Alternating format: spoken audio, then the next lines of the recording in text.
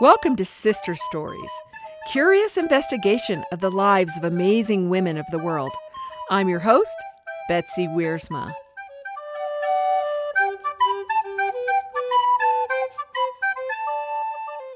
Welcome to Sister Stories, and we love going around the world to just be curious about the lives of amazing women. Today we are in Indianapolis, Indiana, and it is my pleasure to interview one of my favorite people on earth.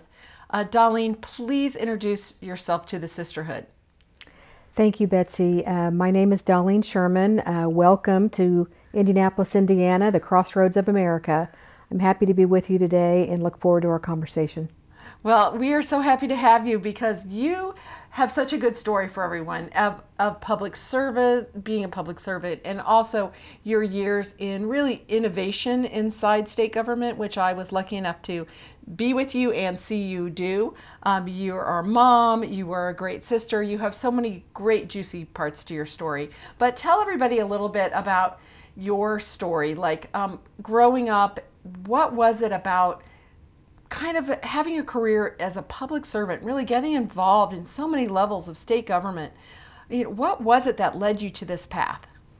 Sure. Well, I didn't really discover my passion for public service until I was in college. I was a political science student at Ball State University in Muncie, Indiana, and in a entry-level government, American government class, I was inspired by my professor, Dr. Paul Hamori. He was an immigrant to the United States. He actually escaped from communist Hungary. And the way that he taught American government and his love of the freedom and democracy that we enjoy here in America was inspiring to me. And after that class, I immediately went and I changed my major to political science. And I decided I wanted to work in government and I wanted to serve the public. And I pursued that. I wasn't successful right away. I was also inspired by one of our local representatives here at the time. It was Mayor Dick Lugar, who went on to serve Indiana in the United States Senate. He was also a very early role model and inspiration to me to pursue a life in government, a career in government, in public service. Well, I'm curious because you're a woman who has also been in so many executive roles and so many higher roles in government. So how, as a woman, you saw these role models that were men that were doing great things for government. But what about your path as a woman? Did you find other women along the way? Or I really feel like you've been a trailblazer a lot, in getting out there and opening this frontier up for women. Well, sure. Back when I started, we're talking about 1978 and 1979, and there were not a lot of women role models. But that didn't stop me. I wanted to get into government, and I learned the only way I could get in at that time was through an internship with the Indiana State Senate. And I was a Ball State student, graduate student at the time. And I was selected, a group of 13 students, to serve in the Indiana Senate as students. They were the lowest level, entry level employees there on the staff, and I was able to learn from many who served in the legislature at the time. I had some great role models at that time as well. John Mutz, who was a state senator, a leader in the state Senate, and Dan Mannion, who is now a Ronald Reagan appointed member of the Seventh Circuit Court of Appeals. So they were my early mentors inside government. There were no women that were serving at that time. Now, I went on to, we were able to elect some women over the time that I was there, and they served as the early inspiration for many of us who continued our service in government at the time. But well, it's cool that you got in the inside, and I know that you worked for some really powerful people, or I like to say power-filled people, because I really have seen those people in Indiana kind of share that power and bring people up. So we're so lucky to have you. So I met you along the path as I was an intern for state government after graduation from Purdue University here in Indiana, and I was assigned to you in the Department of Highways. What a lucky me.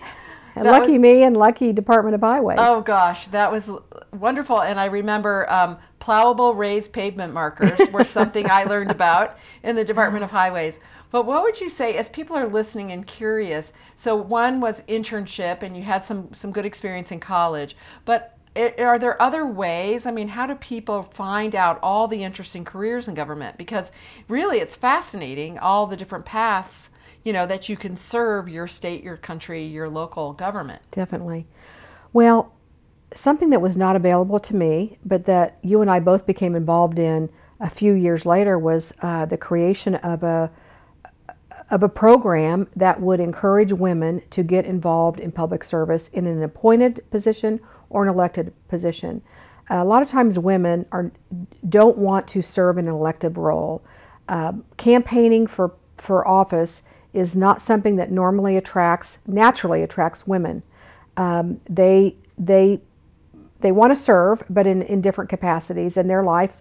They're juggling many things, family, career, and so on. And so, but we created this program. We were part of this program in the very first class, the Lugar Series, Excellence in Public Service Series, that recruited women, 15 to 20 every year, that came and received leadership training to teach us how to go about serving in government in an appointed or an elected position, helping other women run for office in a campaign role. And from that point on, I think the possibilities were endless for us to learn how to serve. And I also worked not only in state government, but at the local level. And there are many, many boards and commissions in every state of the union and in other countries where you can just volunteer to serve on a local board. The local school board is incredibly important, and not enough good people are willing to step up and serve. On the local zoning board, those are the kinds of decisions that affect the quality of life in a neighborhood, for example. You don't have to actually run for office to serve or work full-time in a government position. So the possibilities are endless, and I would encourage all women to look at it. I am now serving in an elected role. It's something that I never sought early on in my career, but the opportunity presented itself, and I decided I could add value. I could represent my neighbors in the Indiana General Assembly in a meaningful way. And it was a time in my life from a family standpoint where I could serve in that role, and things came together and allowed me to do that.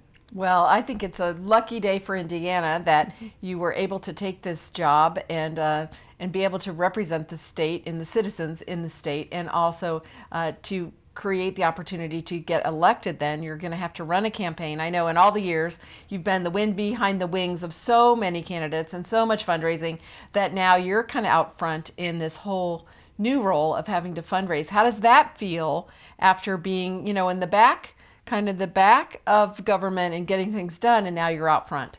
It is very different being behind the scenes, and now all of a sudden I'm out front, and it's my name that is sort of on the business card and it's on the t-shirts. On the stationery and on the t-shirts. It's on the Sherman t-shirts. Absolutely. I was asked to stand up at a meeting. Any legislators in the room today, for example, I went to a community meeting about addressing the problem of infant mortality in Marion County in Indianapolis here. And somebody just said, "Are there any legislators in the room?" And it took me a minute to say, "Oh, I've got to stand up and raise my hand and introduce myself." So it's different, but I think that somewhat seamless for me because I've been involved in state and local government for so long. And I enjoy serving, and that's the kind of role I've accepted. That, and it's making it a little bit easier for me to step into that role. I've learned how. I've watched others, terrific office holders that have served as mentors and inspirations to me. So I'm able to. It's a little bit more comfortable for me to then now serve in that role. Well, it's really fun for me, who have known you all these years, to see you be recognized as the leader that you have always been, and to be a part of Team Sherman as you move ahead. Of course, I put on your donation check, Sherman for president, but that would be another whole podcast. But we will follow you, Darlene. So we always ask women as we talk about your story, when was it challenging, and what did you learn? Because people see, and now you're an elected official, you have a incredible reputation around town, and people always kind of make up the story called, oh, it's so easy, right? It's so easy. And I got to call you out as a wonderful mom and an incredible life partner for your husband David, who went through that terrible cancer battle and won. And there you were, 24/7 by his side. So tell some people listening some tips you would give them from things that have happened along your path. Sure. Well, whatever role you take, from the time that you enter your first job, you have to truly develop these relationships along the way, and listen. I love the scripture from Proverbs that quick to listen, slow to speak, and slow to anger, and listen and learn, but also develop these relationships. Seek out those a few steps, positions ahead of you, and ask questions and observe and learn, and don't burn bridges. It's very easy to become very angry about things in any job that you take, but step back, take a deep breath, learn from those occasions, and keep those relationships and build on them in every position, in every role that you take, because that's when down the road, many years from now, when you want to seek an office or the opportunity presents itself to serve, you will need to call upon those relationships to be successful, which is what I've learned very late in life. And the last thing I would say is, it's never too late to serve.